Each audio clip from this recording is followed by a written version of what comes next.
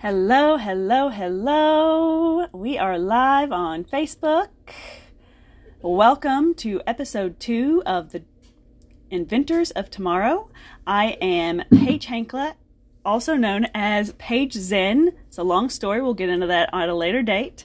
I am the founder of Playthink, the Kentucky Yoga Festival, co-founder of Playthink University, and founder of Visionaries at Play. I am a multi-dimensional woman. I'm here having a beautiful conversation with Michelle Burns of the Dreamer's Paradigm. I'm so excited to have her here. She's been my good friend for a couple of years and came to the Kentucky Yoga Festival. I'll let her tell you all about that. Hi, Michelle. Welcome. Hello. I'm so happy to be here. Will you tell me a little bit about yourself? Yeah. So hi, everybody. My name is Michelle Burns. I'm the awesome CEO and founder of the brand The Dreamer's Paradigm, and I'm literally just a girl from an itty bitty tiny little town in southern Ohio, and I've just decided to go after my biggest, wildest dreams because I just realized like I'm worthy of doing that, and I can help other people do the same thing, and if I can do it, then so can other people. And I think that's like the most amazing thing that I could ever do on this planet in this time. So I love that. So at the core of your being, this is a big question. So at the core of your being, who are you? Who is Michelle Burns? What is that little sentence that you say after the words, I am? I am a dreamer. First and foremost, I've got such big dreams. Oh my goodness. I will always have such big dreams, but I'm just me, essentially. Like, I'm just me. I'm just who I am. I'm really bubbly and corny. I have the most craziest, corniest sense of humor that anybody. I really do. And I just love life. I'm just here doing the things. As a dreamer, can you tell me what the Dreamer's Paradigm is and how it came to be? Yeah, I actually love telling this story because whenever I first came about, like, what is the Dreamer's Paradigm and like how I knew I was going to stick with that name, I was like, ooh, this is so good. So with that being said, I'm also a mindset and goal strategy coach. So I teach a lot of mindset shifting techniques and practices to shift our mindsets, just to have a lot more confidence and belief within ourselves and our dreams. And so paradigm is essentially like, it's your mindset, it's your habits, it's your patterns, it's literally your entire reality. And, you know, a while back, I just remember I was in this very room that I was in, and I remember I was watching some like YouTube videos of a motivational speaker, and I was bawling my eyes out because I realized, like, gosh, this guy is so right. Like, and I was just miserable. I hated my life. I'm not gonna lie. I hated everything about it. And I was just bawling my eyes out. And in that very moment, I just made a decision. I was like, I'm going to do whatever the heck it's going to take to follow my dreams, because like I wanted my dreams more than anything. Like, I've always been in my head daydreaming, but it was like I just wasn't taking action towards those dreams. So, and I've always known deep down inside of me that mindset played the biggest role in doing anything that I wanted to do within my own life. Like my big dreams, like I just knew my thoughts, everything that I was doing, my habits, my patterns, it all had a very big key role in following my dreams. And I laid down so heavy in the personal development world. I was like, I'm just going to do what it takes. So I was like watching like seminars and podcasts and reading books. And it just got to the point where I ended up hiring a coach. And that was like by far one of the best things that I've done. But you know, for the Dreamer's Paradigm, it's like we are all dreamers. We're all dreamers, you know, but to be that dreamer, we also have to do a complete paradigm shift with our mindset to shift into what I call the Dreamer's Paradigm. Like, we can be dreamers. We can be these daydreamers. We've got these big dreams, but in order to take action towards your dreams and what it is that you really want in life, you have to make that whole paradigm shift. You have to have the mindset behind actually following those dreams. And that's, for me, that's what I was like, this is what the dreamer's paradigm is about. I love it. What do you think, like, the very first step into stepping into the dreamer's paradigm is? Like, how can someone just start at the very beginning to shift their mindset? It's funny, and it's like, I think my answer might be different from other people, because I think you just have to hit an all-time low. That was my thing. And I think that's what triggers a majority of like really super successful people. Like something just, they were just like, I'm like, the way I described that day in my own life is I was sick and tired of being sick and tired. And that's what triggered it for me. I hated everything, but I was just like, I'm going to give this my all. And like, I was in a very low place, like mentally, just everything. And I was just like, that was all it took for me. I was like, I'm sick and tired of not doing what I want to do. And I just wanted my dreams more than anything. And I was like, I'm just going to do whatever it takes. So for me, it's like, sometimes I feel like it can take a really low moment for us to just be like, let's just do this. If there's other people on this planet following their dreams and doing the things that I want to do too, then I can too. And I think even below that, like, you just have to take action. Mm-hmm. That was what was holding me back for such a long time, was the inaction. I was all in my head. I've got the biggest imagination in the world. I've always been like a massive daydreamer, but like when I really sat down, I was like, what's stopping me? Like, why are all these other people following their dreams and doing all these things that I dream of doing? And I just had to like really admit to myself, oh, I'm not taking action. So taking action, sloppy, massive action is all it takes. Just keep going and just do the things that you just want to do. It makes me think of a quote from Elizabeth Gilbert. It's, I've never seen any life transformation that didn't begin with the person in question finally getting tired of their own bullshit.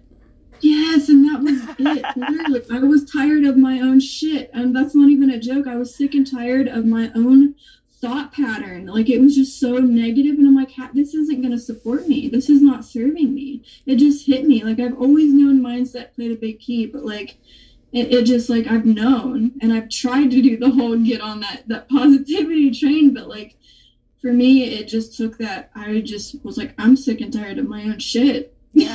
For me to be like, I'm going to take action. Let's just do whatever it takes. I believe that having a positive mindset is integral to having transformation, into really changing who we are at the core and just being a better version of ourselves. Mm-hmm. But on top of that, what are your thoughts on toxic positivity? Do you have any thoughts on that? Gosh. For me, honestly, it didn't work.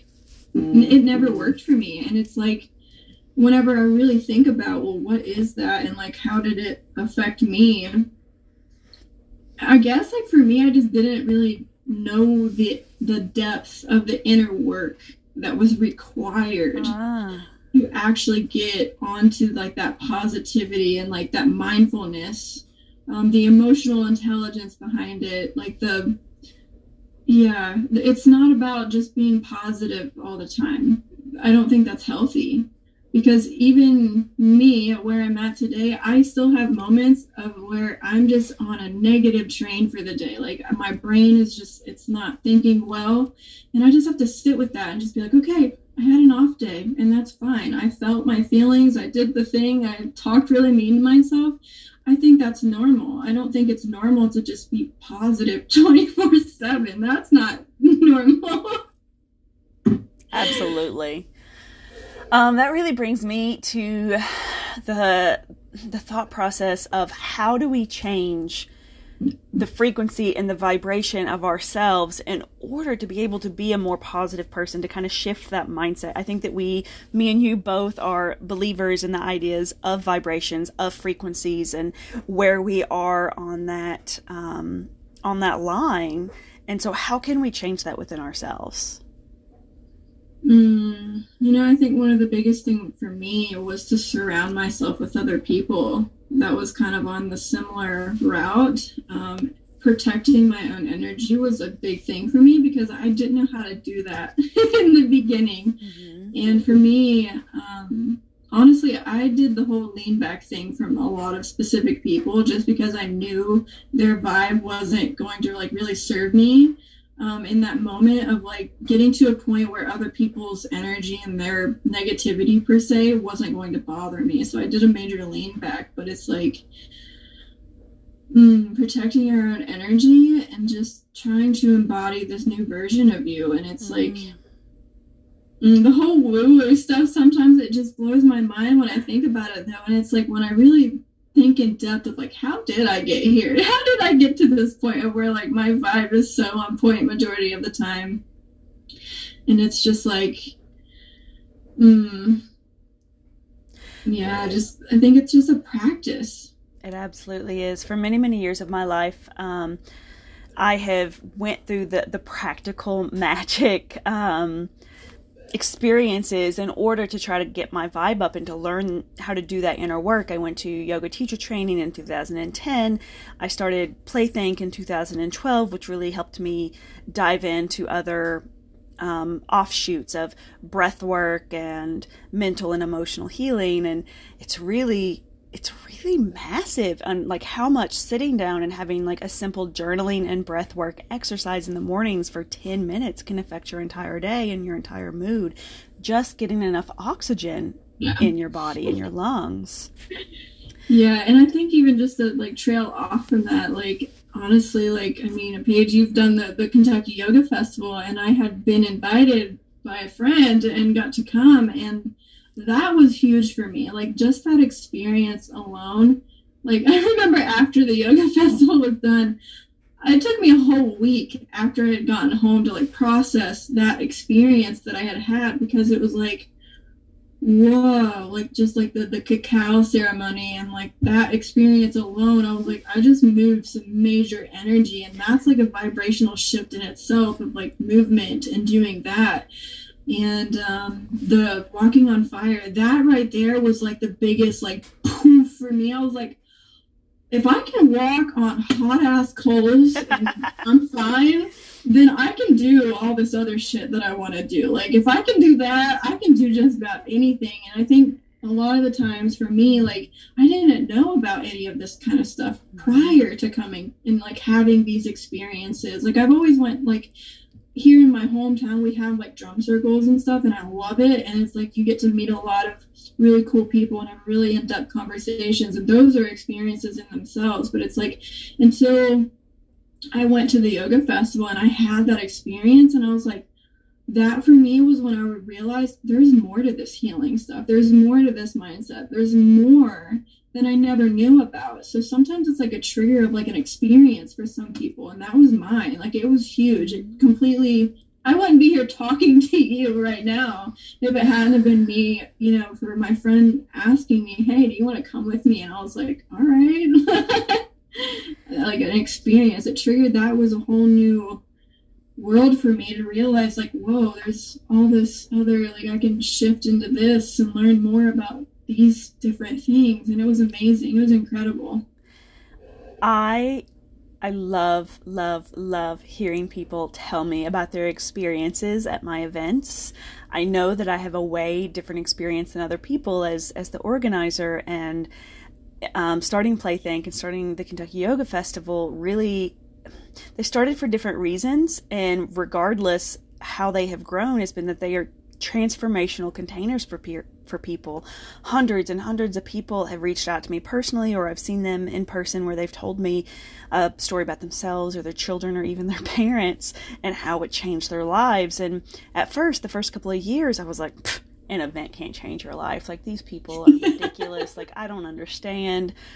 And it really, like, I had to stand up in my own power and be like, no, I really create and hold these containers for people to be seen as their true, authentic selves. And it really just, whew, it opens my heart wide open to hear different people's stories. So thank you. I'm really happy. Yeah, and I think just even that, just from that one experience, and I was like, all right, I gotta go to Playthink. Yay! And then that, it was like just both of those like festivals combined for me. I was like, I got to be me. I got to just be myself there. Like I was around all my other hippie people and that whole spiritual community, and I was like, wow. Like it was just so eye-opening to me. Of like just showed me like blah blah blah, but like it really showed me what was possible.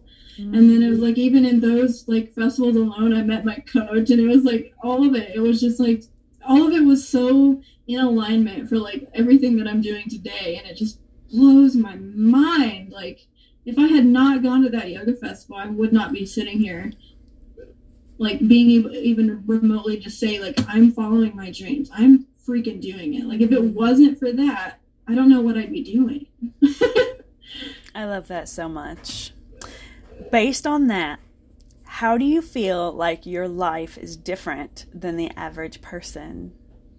You know, it's funny that like I ended up asking my man like about that question because I was like, man, what does make my life different from other people? And I want to share his answer, like, because I thought it was so good, because I just thought like, what does make mine different from others? And his answer was, average people dream of a dreamy life, but you take the steps to make the dreamy life happen. Ooh, I like that. And I really like that, because it's just like, we all do have dreams. Every person has dreams. Like they've got a dream. But if you really want to look at it, and you know, prior to me actually following my dreams, there was nobody else around me doing this. There was nobody else. They were just doing, you know, what they thought they should be doing, or they were letting things hold them back. And it just like, for me, it's just like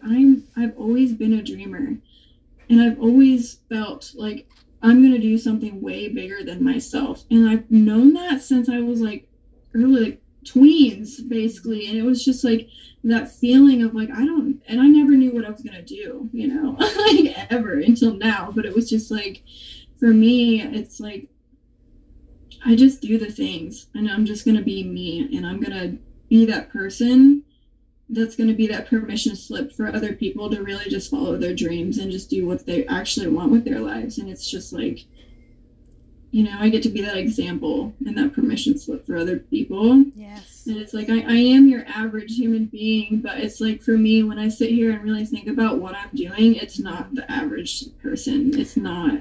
Not at all. I'm taking a stand for other people's dreams, you know, and it's like, when I sit here and think about the gravity of what I'm doing, it's like, whoa.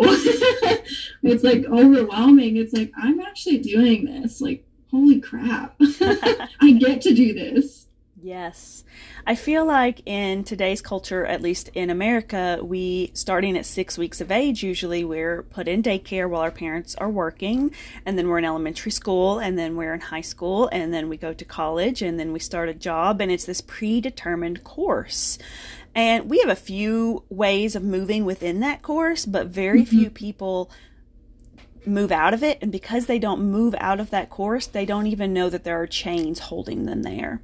And once they start that path, they realize that the chains, they're having to unravel them in order to get away and unlearn those indoctrinated thoughts and patterns from birth and on.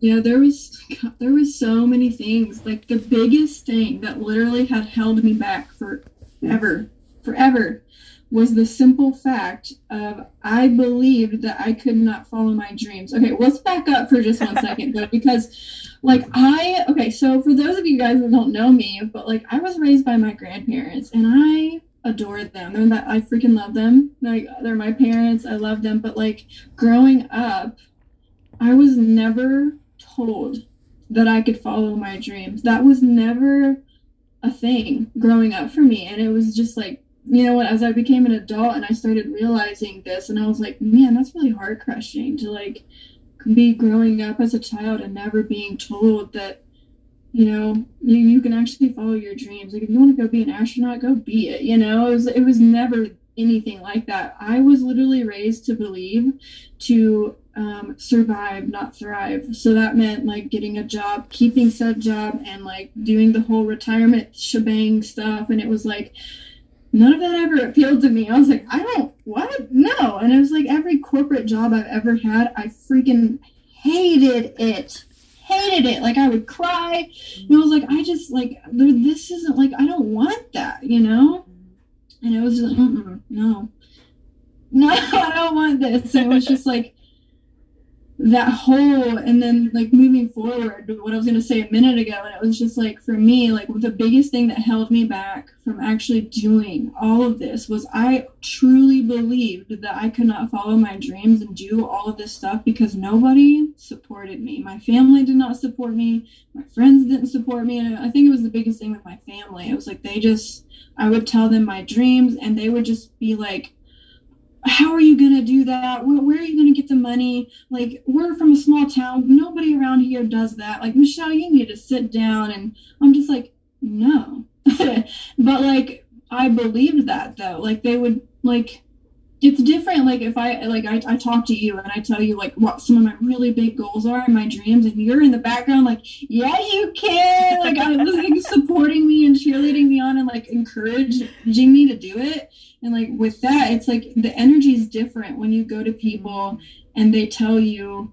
It's like for me, what I realized is they were pushing their own fears onto me by them going, well, how are you going to do that? Or well, where are you going to get the money? Or well, and they were doing it in a way that it's care. I've seen that, but like it took me a really long time to realize that they were doing that and asking me these questions to keep me safe, for me, you know, because being an entrepreneur, in a sense, it's like there's a lot of an emotional intelligence game that you've got to play. And yeah, and I think they just wanted to keep me safe. But like that belief that I was holding for such a long time held me back so much, because I was like, I just wanted my family's support. And yeah, and like today I've got it now that they see what I'm up to and that I'm really doing this and I'm making the impact that I've always wanted to make. They see it now, but in the beginning, your family and friends are going to be like, man, you crazy. And they're not going to support you at all. Like that was my case. I never grew up being told I could follow my dreams or anything like that. I was just taught to go get a job, keep it, do the whole retirement thing. And I've never wanted anything to do with that, ever. I strongly believe that who we choose as our counsel in life is incredibly important. And I think that's why the coaching industry and the therapy industry is so integral to life today. Is a lot of us are so used to going down this one and only path that we've had laid before us, that in order to break out of it, to break out of those patterns, we need support. We need a counsel that has done it before and are the trailblazers ahead of us that can really say, you're okay, you're safe, you're rocking this out. Yeah, and I love that you're mentioning that, because like when I think about like my own story, and like my coach was like asking me about this, and I was just like, honestly, like my coach, when I hired my coach, and I don't want to get all emotional, but it was like she was the first person to ever like see me actually like doing the stuff that I really wanted to do. Like she saw my dreams and like actually believed me. She encouraged me. She supported me. She saw me within that vision when nobody else before her has ever been like, heck yeah, Michelle, you can go do that. She was the first person. And that was all it took for me to be like, all right, if this one woman can believe in me and see me doing what I really ultimately dream of doing in this lifetime, then let's just go. She was the first person. And that was just like, that's where the dreamers paradigm came from too. Is like, I want this community of people that are dreamers, or like they've got dreams. I want them to be able to come to me, tell me these crazy wild dreams that they have, and I'm just gonna be like, hell yeah, you can do it. What are you waiting for? Like, go for it, do it. And that's all it took for me. It was like that one woman, my coach, was like, go yeah, well, what are you waiting for? Like, let's do this. This is so similar to my own thought process. You know, I've been working with Playthink for 10 years, and a lot of that is bringing in instructors and artists and performers into this event. And I think, I don't know, because I've not been on the organizing team of other events of this nature, but I think that they do a little bit more application style and different way. And I really like to get into the nitty gritty. I like to talk to people and really hear about their gifts. And I set up like, hey, this is your space and this is your time frame. And otherwise, I really genuinely want people to bring their gifts from their heart, because that's the way that they're going to save the world. That's the way that they're going to put ripples out into the universe and really That gave me goosebumps. And that's why I began Visionaries at Play, is because Playthink I have to work on in a little bit more group setting, and Visionaries at Play really allows me to hear these artists, these creatives, these geniuses' visions on a one-on-one level, and like work with them through their entire process of bringing it from their vision to the creation. And so I know that we're kind of on the same wavelength there. Yeah, and it's incredible to be that person for other people. It feels so good. It's like, yes, oh my gosh. It's like I get to be that person that like I wish would have came into my life like forever ago, but it's just like I feel like everything played out in the best way that it could have, though. So I'm at least doing it now. And then I always think too, like I don't want to get like to like when I think about like all those years, I was like, I didn't know what I was gonna do, or I didn't know what I wanted to do, and then I realized like there's some books that I've read, and there was like the main author I love reading is like Jen Sincero, and she was saying like she didn't start following her dreams until she was in her 40s, like late 40s, that she didn't realize, oh, I can, and there's other ways of doing this, like I can actually do this. And it's just like for me, it's like I think everybody, they just hit that point, you know, in their life where they just, the switch flips, and they're just like, oh, all right, I can do this. I don't, it doesn't matter how old you are, how young you are, like, it's that flip, that switch that gets flipped. And I'm like, yeah, I'm right where I need to be. Absolutely. I mean, there is a long path of people who didn't get started doing their thing until late in life. I'm not going to be able to remember very many, right? But Colonel Sanders, I think KFC was started when he was like 65, 67 years of age. There was Nelson Mandela became the first black president of South Africa at 76. Ben Franklin invented bifocals like way late in life in his 80s. Yeah. Agatha Christie kept writing until she was 80 something. I mean, there are so many stories of these like late bloomers. And first of all, you're not. What are you? You're in your 20s. So let's not even talk about that. But there's just so many stories of people that haven't done their thing, their big number one like success story until their 40s, 50s, 60s, 70s, 80s. We are right on track. I always tell everybody, like, I think you're right where you need to be, like, literally, like, and I know, like, even myself, I wish I could, like, fast forward a year from now to be, like, to an even, you know, more success platform that I want to be at, but it's just, like, I've got to learn all of these lessons and up-level my mindset, and, like, just, I've got to go through all the necessary emotions to get to that point, because, yeah, it's just, like, it's a growth path that we got to go on. Like, there's still, like, if I were to just try and skip to a year from now, I'd probably get to that and be like, if I were to wake up tomorrow and be like where I want to be in like 5 years, I'd probably be really overwhelmed with everything, with just the whole shebang. And I remember listening to another podcast recently, and she was just saying about, like, if I woke up tomorrow and I had like $1 million in my bank account, you know, when I was like 18, and I woke up with $1 million in my bank account, I would have been so freaked out and overwhelmed, because I would not have had like the money mindset. I wouldn't have had the mindset to handle that amount of success. And it's just like, we have to go through these stepping stones to just get where we want to go. And sometimes it's like we always wish, I just wish I was there. But it's just like, when I really sit down and think about it, I'm like, the path to get there is so beautiful in a sense, you know. It's like it's really bumpy sometimes, and it can be not fun sometimes, but it's just like, in the end, you learn so much about yourself and your capabilities of like how awesome we are as just human beings to choose to take this path, you know. It's really cool. Absolutely. Can you tell me about being a goal smasher and how that sets one up for success? Ooh, yeah, so I'm a goal strategy coach, y'all. So I love goals. I really, really do. They have held me like so accountable towards what I want to do, and I'm more productive now than I ever have been. And I used to be an incredibly lazy person. I procrastinated. I was a literal couch potato. I'm not gonna lie. And you know, again, like going back, like I just remember, you know, crying on this bed, and I was just like, you know, the bed behind me. I have a bed in my office, by the way, guys, because that's just how I roll. But like, and I remember just, you know, I was like, I'm going to do whatever it takes. And I just started getting into the personal development world, and I just came across, I had tried to set goals prior to all of this. You know, I'd always set a goal, I'd write it down, because I've always heard, oh, if I write a goal down, I'm like 90% more to smash it and blah, blah, blah. So I'd write them down. And then I would even go to the extra mile of creating a vision board towards these goals. Well, the goals never got smashed. And just to give a backstory, because like it just got to a point where I did not believe that goals worked.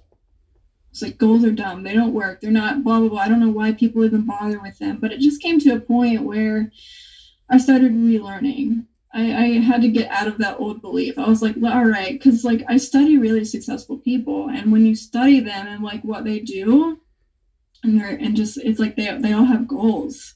I was like, all right, I'm gonna learn. I'm gonna figure this out. And for me, just setting goals in general, like the way I really like to describe goals is goals are the GPS that tell you where you want to go. Mm-hmm. So you're not gonna go on vacation, get in your car, and not have the address to the location, right? Because you're going to get in your car, and like 5 hours down the road, you're going to be somewhere random, you know? And I think that's like it. Like if we don't have a plan that tells us where we want to go and how we're going to get there, it's like having, you know, it's like getting in the car and having a GPS, like the address. Having that address, you're going to get to where you want to go. And for me, just setting goals in general has really taught me about being productive, staying on track towards what I really want to do. And it has really, really shown me what I'm capable of doing. Can you tell me what?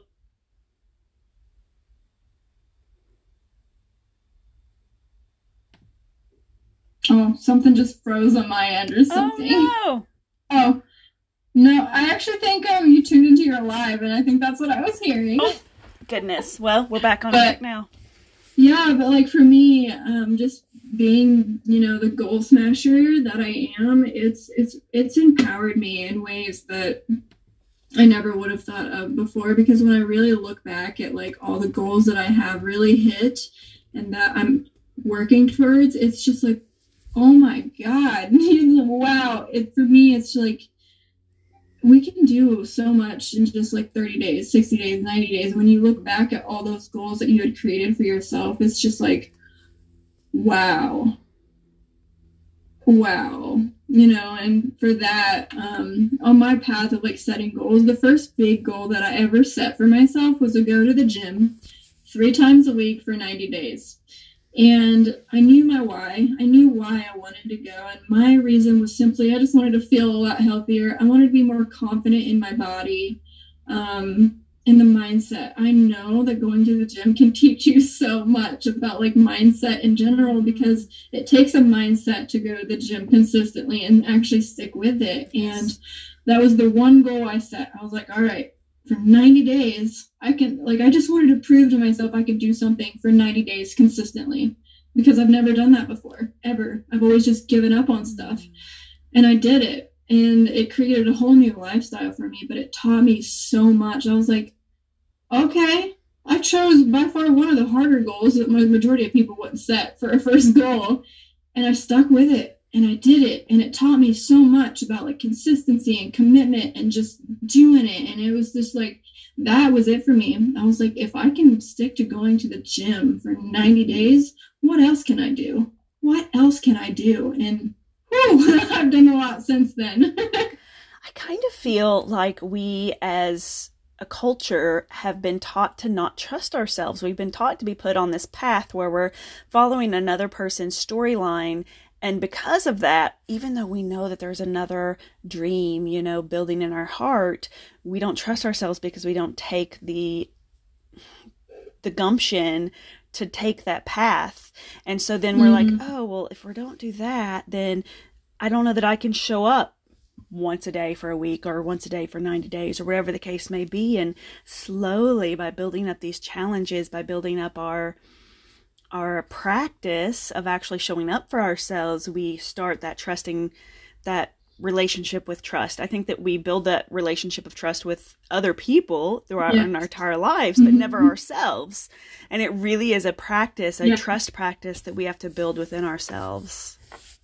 It really, really is, because like when I really sat down and thought about like when I set these goals, and it was just like, and I was learning more about this stuff and like the books that I've read and all of it, like if you just really sit down and think about it, when you tell yourself, I'm going to do this, whatever it is, okay? And let's just say you don't stick to it. You just like, I'm not going to do it, whatever. You lose trust for yourself just by doing that. And when you consistently do that over time, you really don't trust yourself. Like you can't keep your own word to yourself. And that was mine. I was like, wow, all these years I said, I'm going to do this, I'm going to go do that, and blah, blah, blah. And I would never do it. And then it really just hit me. I was like, I don't even trust myself to follow through with my own word. And that was for me. I was like, I'm going to do this for 90 days. I'm just going to do it. 90 days is only 3 months. Like, all right, I can do this. And I did it. And I was like, okay, what else can I do? So yeah, like the trusting yourself, it's like, we do have to build that up over time. Absolutely. That's like the true story right there. Is there a process of setting those goals that make it easier to succeed than others? I think for me, the biggest tip that I give to like my clients in general, or just people, of like setting goals. It's like, yeah, I teach the whole SMART goals thing, but I go like 10 layers deeper than that. And it's like, when you set a goal, no matter what it is, like I really want you to dig into why you want that goal. And then I want you to have an emotional connection to that goal. And majority of the time, when I have an emotional connection to a goal, it will, like, emotions drive us to take action, always. And the example that I always give with this is like, can you ever imagine a time when you were really angry and the actions that you've taken? Like, the example I always give is like, when you're angry, have you ever like thrown your phone, maybe broke your phone, or like you kicked something and then you stubbed your toe and then you got all angry about that? Well, being angry in general, that drove you to take action, to throw the phone or whatever it was that you did in that moment. And it was like, whenever we really think about our goals, and like, so one of my biggest goals, like 2 goals that I have for this year, is to take my grandparents to the beach, because they've never physically been there, seen it, nothing. And when I think about that, it brings me to tears of like, when I visualize that dream, that goal actually happening, I get so freaking emotional about it, because it was like, oh my God, like, could, my grandparents on the beach, I could imagine my grandma's reaction to it, of like, oh my gosh. And it brings me to tears when I think about being the woman that is able to set that goal and achieve that and do something so beautiful for some other, for people that raised me. And it's like, that emotional connection to it, it's just like, that will drive me to continuously take action to make that happen. And then it's just like, sometimes now that's a goal that will bring me to absolute tears, absolute tears, when I really let myself think about it. And then there's other goals, like, I want to be a paramotor pilot this year. Like, I want to go learn how to fly, because it's the most freeing experience I have ever experienced in my life. And I want to go learn. But that emotional connection that I have to that goal is more excitement. It's more freedom. It's more thrill. And like, I get really pumped when I think about that goal. And it's just like, when you have your goals tie an emotional connection to it, and you're always going to find some way to take action towards making that goal actually happen. Have an emotional connection to it. Have you ever read the book Atomic Habits by James Clear? I have not, and you know what? I actually might have it up there on I have so many books that I want to read, but I know I haven't read that one yet, but I keep getting referred that book. It's an amazing book, and he really talks about habit stacking. So it's kind of like every morning while I answer my emails, I drink my water, and because I stack them together, then it's easier to actually move through those practices together. So you stack your habits all together. And that to me is really, it really works. Like, it's a good practice for me. Yeah. And I love that you're bringing that up, because that's something that I teach with goal setting in general. And I always tell everybody, I'm like, yeah, we can create habits, but can you maybe create habits that are more mindful towards you reaching those goals? Mm-hmm. So, one of my biggest habits that I have, and like, I track this, I mark every day if I do this habit or not, because like, I want to stay on track. But I sit my butt down at my vision board and I look at my vision board, because those photos that I have on my vision board, they bring an emotional connection to my goals and why I want that. So it's like those emotions are getting brought up, and I know, all right, this is what I'm working towards. This is what I want. And and I'm like, all right, we put the car in drive and we're going, it's just like, and like the habits of like consistently every day looking at what your goals are when you've set them, and like how you're working your way towards them, and marking off, like tracking your progress to reaching that goal. What I've found a lot of the times is we will write the goal down, or we'll set the goal, and then we don't create habits of like continuously marking, like tracking our progress to hitting that goal, and like creating that roadmap of like how we're going to hit the goal. And it's like, when we're not viewing these things every day, what's that quote of like, if you fail to plan, you plan to fail. Mm-hmm. We have to have a plan, and we got to look at that plan like consistently. If you don't do that, well, you really are planning to fail. And it's like, we got to have habits of consistently looking at what our goals are, and that keeps me on track a lot, of like having that habit of just looking at what my goals are and tracking my progress. How would you define failure, and how would you define success? So failure, I used to look at failure and be like, oh God, I failed, blah, blah, blah. But now, where I'm at now, it's just like, do we really fail though? Like, do we really? Because it's just like, for me, and the way I've started to look at like failure in general is like, I just found a way that just did not work. It didn't work, and it's like, I know that's the most bland response that I can give. And like, but it's just like, really, like, when we think about failure, we just think, oh, well, I didn't do it. I didn't hit the goal, or I didn't reach this thing. Oh, I failed. But really, it's just like, we can always do better. Like, can you just reassess the situation and just be like, well, how can I do better? Like, did I maybe not have the knowledge that I needed to like do this thing? Or like, we just found what did not work. Mm-hmm. And that's the thing. If you think back, why can't I remember the man that made the light bulb? Oh my God. It's like, I want to say Edison, but I think that is so wrong. Yeah.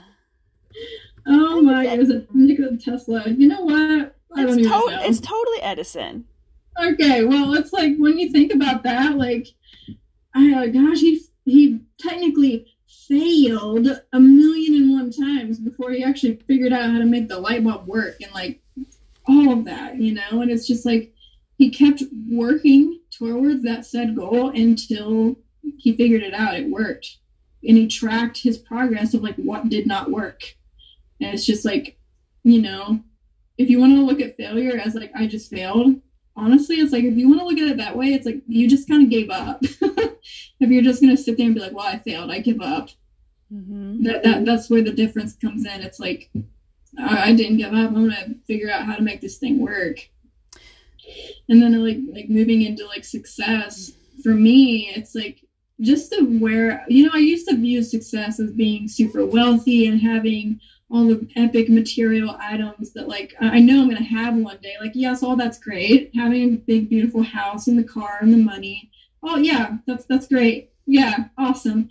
But for me, it's just like being successful and like success now. It's like I go to bed every day knowing that my day was successful. It was full of success because for me, it's just like I view this as I'm just taking the necessary steps to follow my dreams. And I know that I'm doing the thing. That's success to me. Like I'm at least trying. I am doing it regardless. I'm taking sloppy action, if that's what you want to call it, but it's just like I'm doing it. And that to me is success. And it's just like, it feels really good. You know, I think that's something that I teach is like just having fulfillment in day-to-day life, being fulfilled in that, and just your daily life can be as a success too, being having that, you know. I think that's really good feel too. I like that. What is one rule you live by within your life on a daily basis? Yeah, I'd say for me is do what you want to do with your own life. You know, it's when I really had to think about that one, because I was just like, well, it's just I do what I want to do. I don't do what people outside of me think I should do. And it's like, yeah, I get some opinions and some feedback from the stuff that I'm doing, but ultimately I'm going to do what I want to do. And I think the reason I say this is because there's so many people that I know that swirl in my personal world, and people that I just see and I hear about, and they want to do this thing really, really bad. And then they go get the opinion of someone else, and this other person sways them and says, no, that's not a good idea. And then they don't do it, even if deep down inside they want to do it. You know, and it's like, for me, if I were to be doing what my family wanted me to be doing, I would be working a 9-to-5. I'd be at least trying to find a 9-to-5 that had good health benefits and all of that stuff, you know, that they want you to have, and then just stick to it. You know, and then like my dad, for example, I love my dad, but he was all like, go to the, go be in the Air Force because they'll pay for college. And I'm just like, I don't want to go to college. I don't want to do that either. Like, no. And it's just like, for me, do what you want to do. Does that stable 9-to-5 that offers health benefits actually exist anymore? Because I haven't seen one. You know, they do. The options are so limited for what they'll actually pay for. It also, so I have a master's degree in public administration, 10 years in entrepreneurship, so much education and so much experience that I have found, not that I've tried in the last 5 years, but I have found that people won't even look at my resume. They throw it in the trash because I'm overeducated and overexperienced. Which is just a really interesting place for our culture to be in. Yeah. It's just crazy. I think it's funny because like just last night I was really thinking about like, and I'm just gonna say how fucked the American system is. Yes. And I came across this video the other night about a man that he's American, but he had to go to another country for work. And he was going through all the usual steps of like the working process, and he was reading over the sick leave portion of it. And he looked at the woman and he was like, hey, how many sick leave days do I get a year? And that woman just looked at him like he was crazy. And she was like, what do you mean? And he was like, how many days can I like take off of work for sick leave do I get per year? And the woman just was like, they're unlimited. If you are sick, you are sick.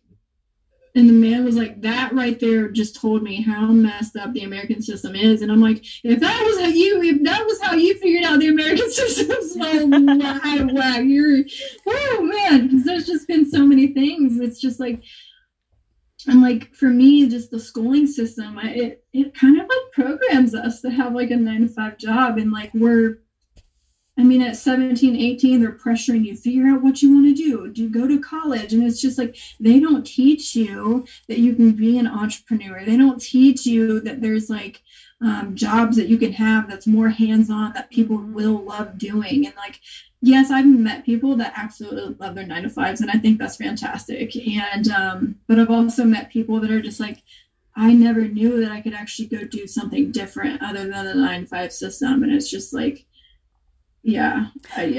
I feel like that indoctrination genuinely starts at 6 weeks, when most women, because of lack of postnatal care and postnatal time off work, are being forced to put their children in daycare at 6 weeks, and they never actually get to be children, never actually get to be raised by their parents, by their family. Yeah. I mean, you go, what is it, 6, 7 a.m., you put your kid in school, daycare, etc.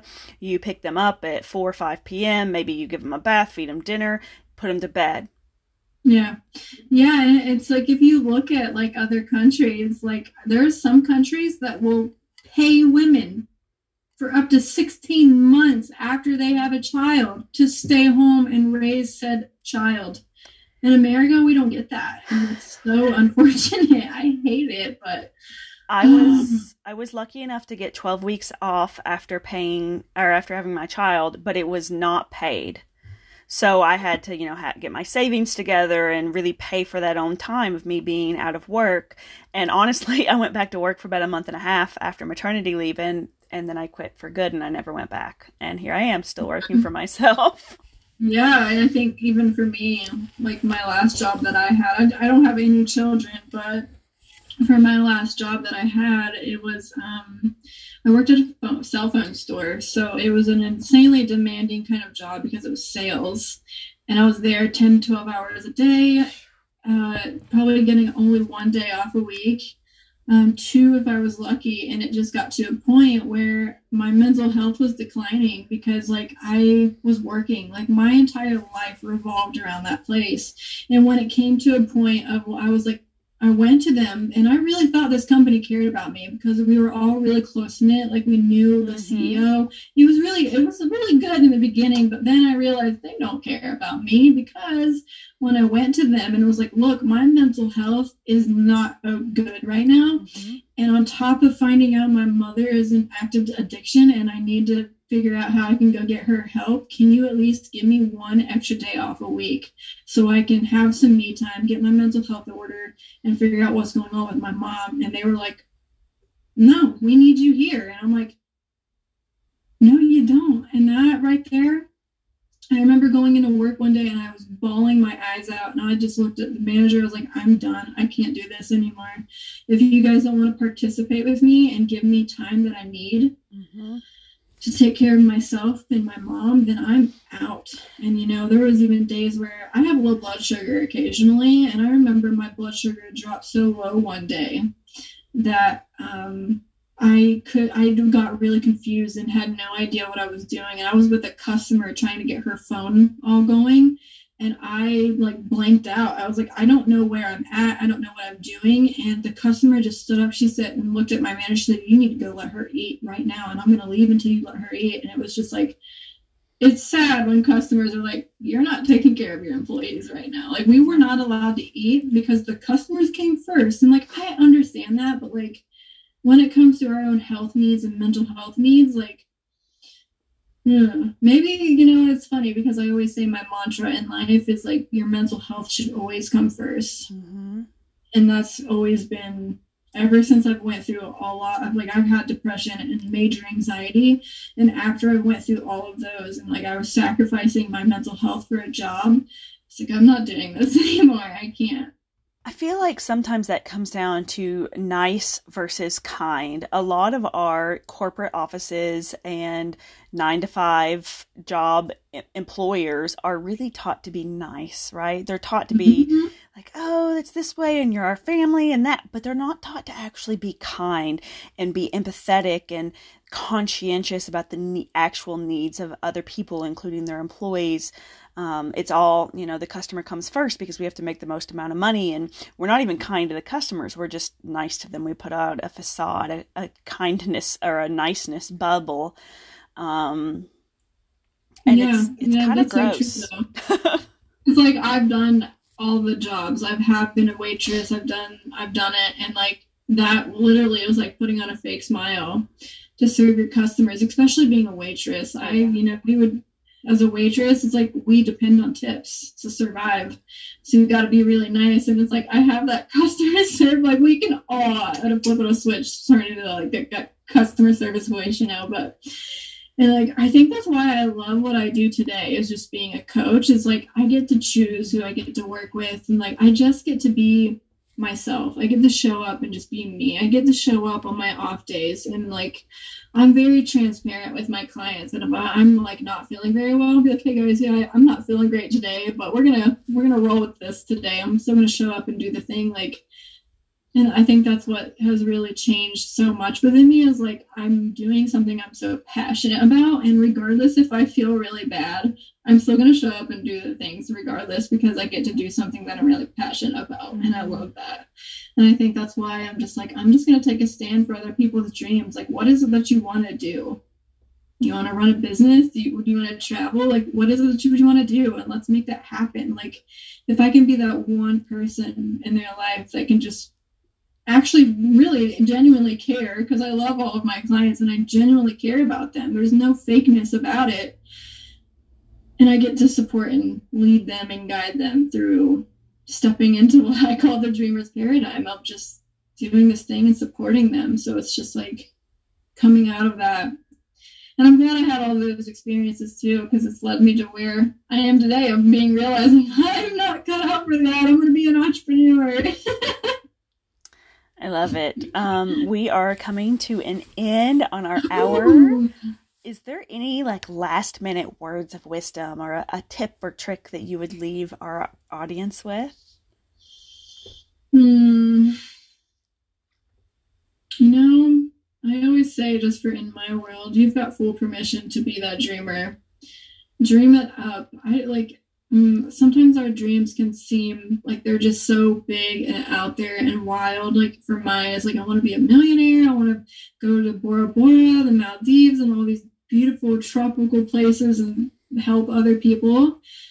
And that seems pretty wild and crazy and bigger than me, but it's just like permission to dream and just know that it is possible. If there's other people in this world doing exactly what it is that you want to do, you can too. And yeah, you can do it. If there's other people on this planet that's doing the very thing that you want to do, from the bottom of my heart, you can do it too. Mm-hmm. It's possible. Let other people be your inspiration. Don't do the comparison, but let them be your inspiration.